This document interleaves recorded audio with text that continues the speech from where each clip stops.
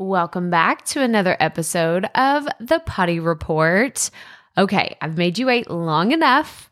I'm going to tell you about the Mark Cuban situation. Okay, so if you're on my newsletter, you probably already saw the email that I sent out and I was like, oh my gosh, like my family has been entrepreneurs. Both my parents have owned and run their own businesses.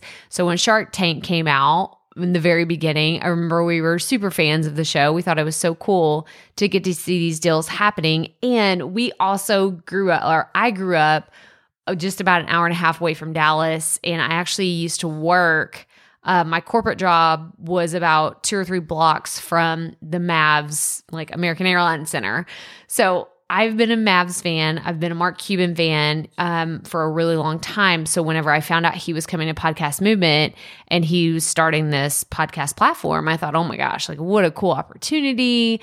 And my brother's always bragging about all these like famous people that he knows and that he's met. And I'm like, well, I met Mark Cuban. I totally like text my family afterwards and I was like, you will never like holy, like I said it, holy poop emoji. I just talked to Mark Cuban. So here's what happened. I love to get to a conference early, to get on the front row if it's somebody that I know I want to see up front and could possibly ask them a question. I do this all the time. Shout out to Teresa. She was like my front row Joe soldier whenever we got to talk to Rachel Hollis and Amy Porterfield and Jasmine Starr and Sue McLaren. Like we were front row for all of these people that I wanted to meet back in 2019. And I don't mess around. I'll mess around in a conference. So just a heads up. If you ever want to go to a conference with me, we're going to be in the front row. This is just me. It's my personality. So I got there early, sat in the front row. It was super cool to see them up close. But then the whole time they were talking, I kept saying, you got to ask a question. You got to ask a question. What question are you going to ask? And I asked him about discoverability. It was him and his co-founder of their company, Fireside, Fallon. And I was like, you know what? I help a lot of brand new podcasters, and one of their biggest challenges is discoverability. So with your platform, you're talking about, streaming out to places and using people's existing platforms.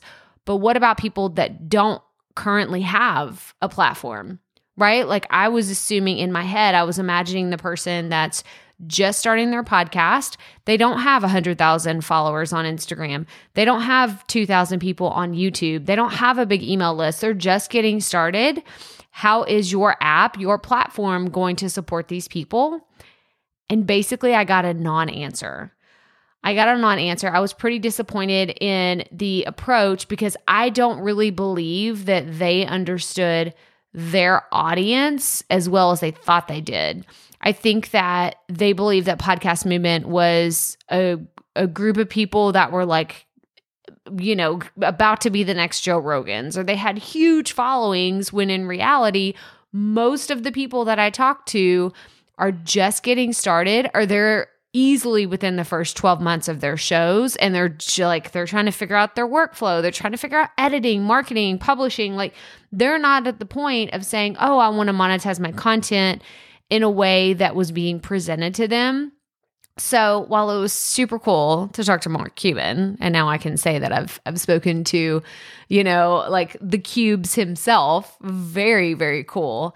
I have to say that unless I am just totally misunderstanding their app and the way that they intended for people to use it, I don't see it being something that I am going to be gung-ho about anytime soon. I won't say never, but anytime soon. I just don't see it being something that brand new podcasters are going to get excited about, because at the end of the day, I'm all about discoverability. If you're going to create your content and put it out there, I want other people to find it. I want people to find it easier. And I don't like the idea of you having to tell your people to go to yet another platform to receive your content and consume it. So that's my wrap on Mark Cuban. And it was still really cool to get to talk to him. I mean, hello. Like I said, I talked to the Cubes. Very, very cool. But that's all I have for you today. So as always, remember, keep it fresh, keep it fun, and just keep going.